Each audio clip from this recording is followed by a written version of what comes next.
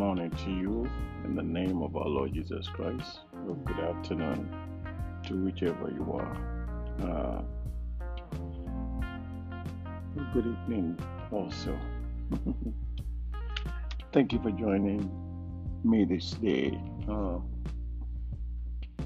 with this book of Psalms 3 that I've been sharing with you for the past couple of days. And I don't have a doubt you must have gained something in it, if nothing but confidence in the Lord. Before we proceed in the conclusion of this, can we pray? Father, in the name of your Son Jesus, we want to thank you.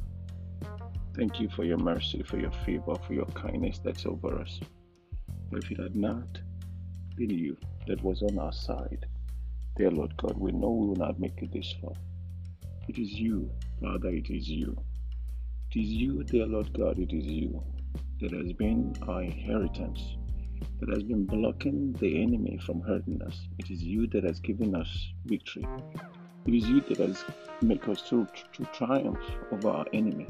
We're so grateful. We're so thankful, particularly making us to see this very day, the beginning of the month of new month, November 2023. Well, Lord God, we are grateful. You have never forsaken us, neither have you rejected us. Your power over us has continually guided us. We ask today and always that you stand by us as you stood by David, as you stood by those who trust in you. Stand by us and let all those who rise up against us, as individual, as a church, as a family, as a corporation, let them that rise up against us be defeated. In Jesus' name I have prayed. Amen and amen. Alright, so today I'm going to pick up from where I stopped yesterday. I stopped yesterday where David said that he will not be afraid of 10,000 of people that have set themselves against me round about, he said. And now we're going to look at verse 7, which seems to be the last verse of this. This is the part that I love, and I want you to adopt this. I want you to really pay attention to this. David now said, after he had said all that about God, he said, "Arise, O Lord, save me, O my God. For thou hast smitten all my enemies upon the cheekbone, that thou hast broken their teeth, the teeth of the ungodly. Salvation belongeth unto the Lord. Thy blessing is upon thy people." Now let's take that one by one. David now, having been silent in the beginning and scared, and now he had to put himself together over here. And in putting himself together, he now called on God to arise. Remember, he says he will not be afraid of 10,000 of people. When he says, "I will not be afraid, for all these they cannot hurt me," that's what he meant. And therefore, he and his people shall not be frightened. Shall not be frightened by these people, by this enemy. Whatever prudent method he takes for his own preservation, he says, "I will not disquiet myself. I will not distrust my God, nor doubt of a good issues at last." Now, when David in his fight from Absalom bid Zadok carry back the ark, he spoke doubtfully of the issue of his present troubles and concluded, like a humble penitent, he says, "Here I am, let him do to me what seemeth to him good." If you remember that in the book of 2 Samuel, chapter 15, verse 26. But now, like a strong believer, he speaks confidently, and he has no ounce of fear concerning the event. So now, he gave himself a cheerful resignation to God. He said to himself, now he says, "Lord, it is time. Get me out of this." A very cheerful satisfaction and confidence in God.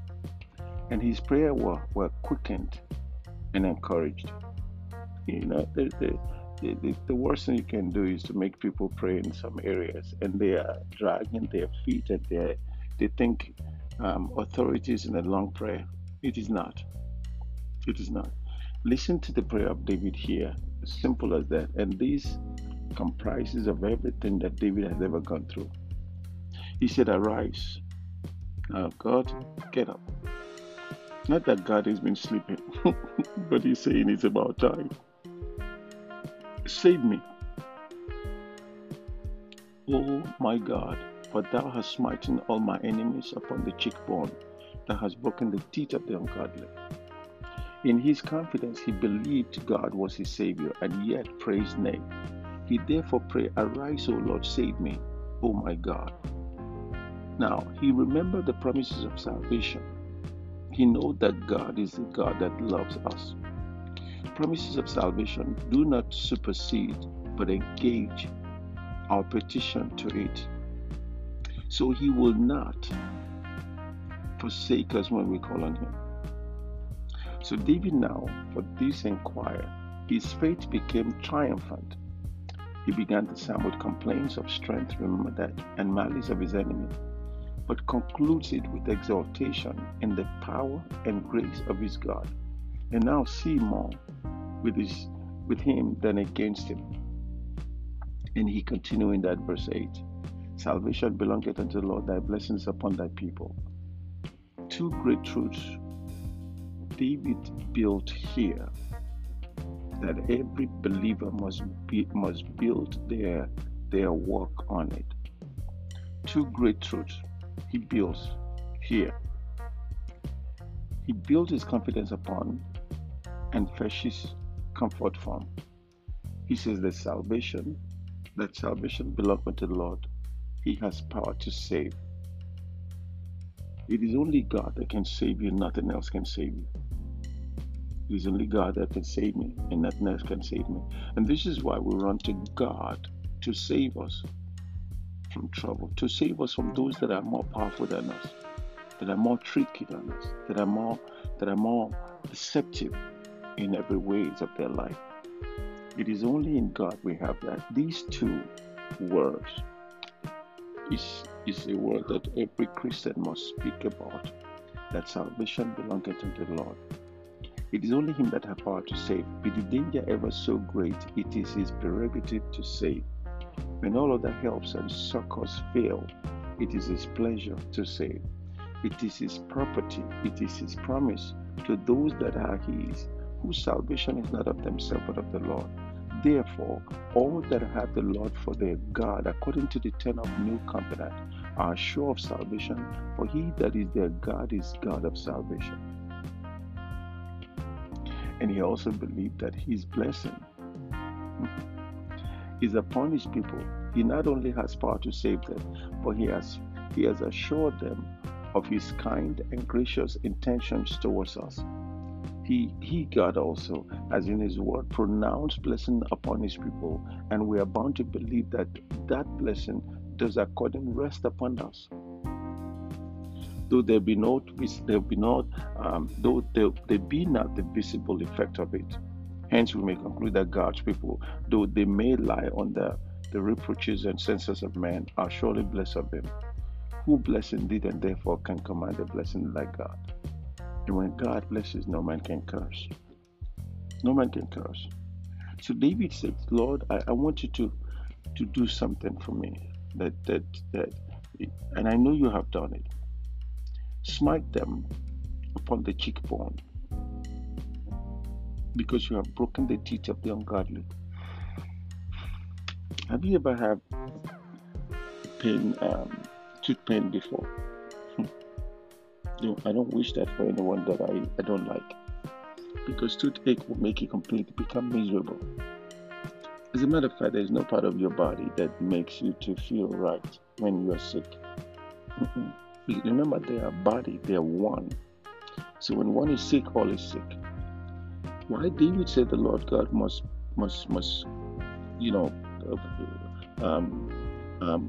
do this to upon the cheeks of the enemy. I don't have a clear understanding of this, but I'm believing it's a prayer that he's saying, Lord God, you have to do something to them that they will know that you are my God.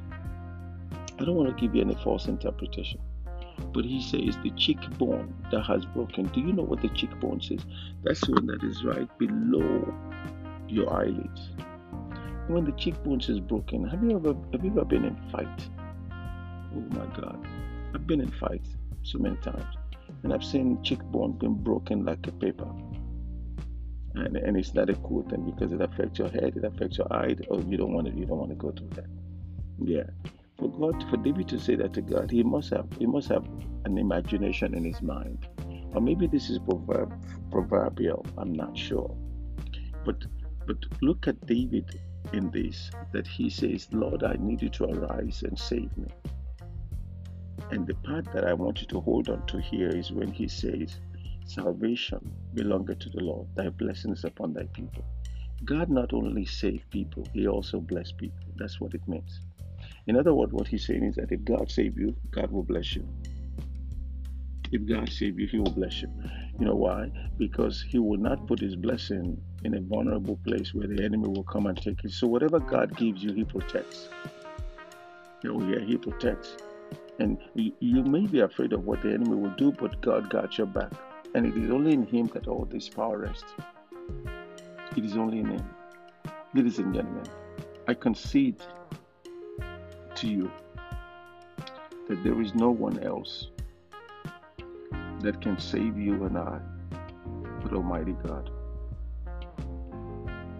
In reciting this psalm and praying it over, we must own the satisfaction we have had in depending upon God and committing ourselves to him, and encourage ourselves and none another to continue still hoping and quietly waiting for the salvation of the Lord. Are you waiting for his salvation? Well, God is with you. God is in you. And he will save you from any kind of thing that is holding you back. Father, in the name of Jesus, we come to the end of this Psalm 3 that has taken us almost a very week. But we are grateful that you speak to us through this book of Psalms 3. It builds more of our confidence in you. It builds more of our confidence in you. It makes us to stand strongly that our God is with us, because David, who started these Psalms with complaint, ended it up with an assurance of safety from God. We run to you, dear Lord God, in the name of our Lord Jesus Christ, that you will save us, you will protect us, you will guide us.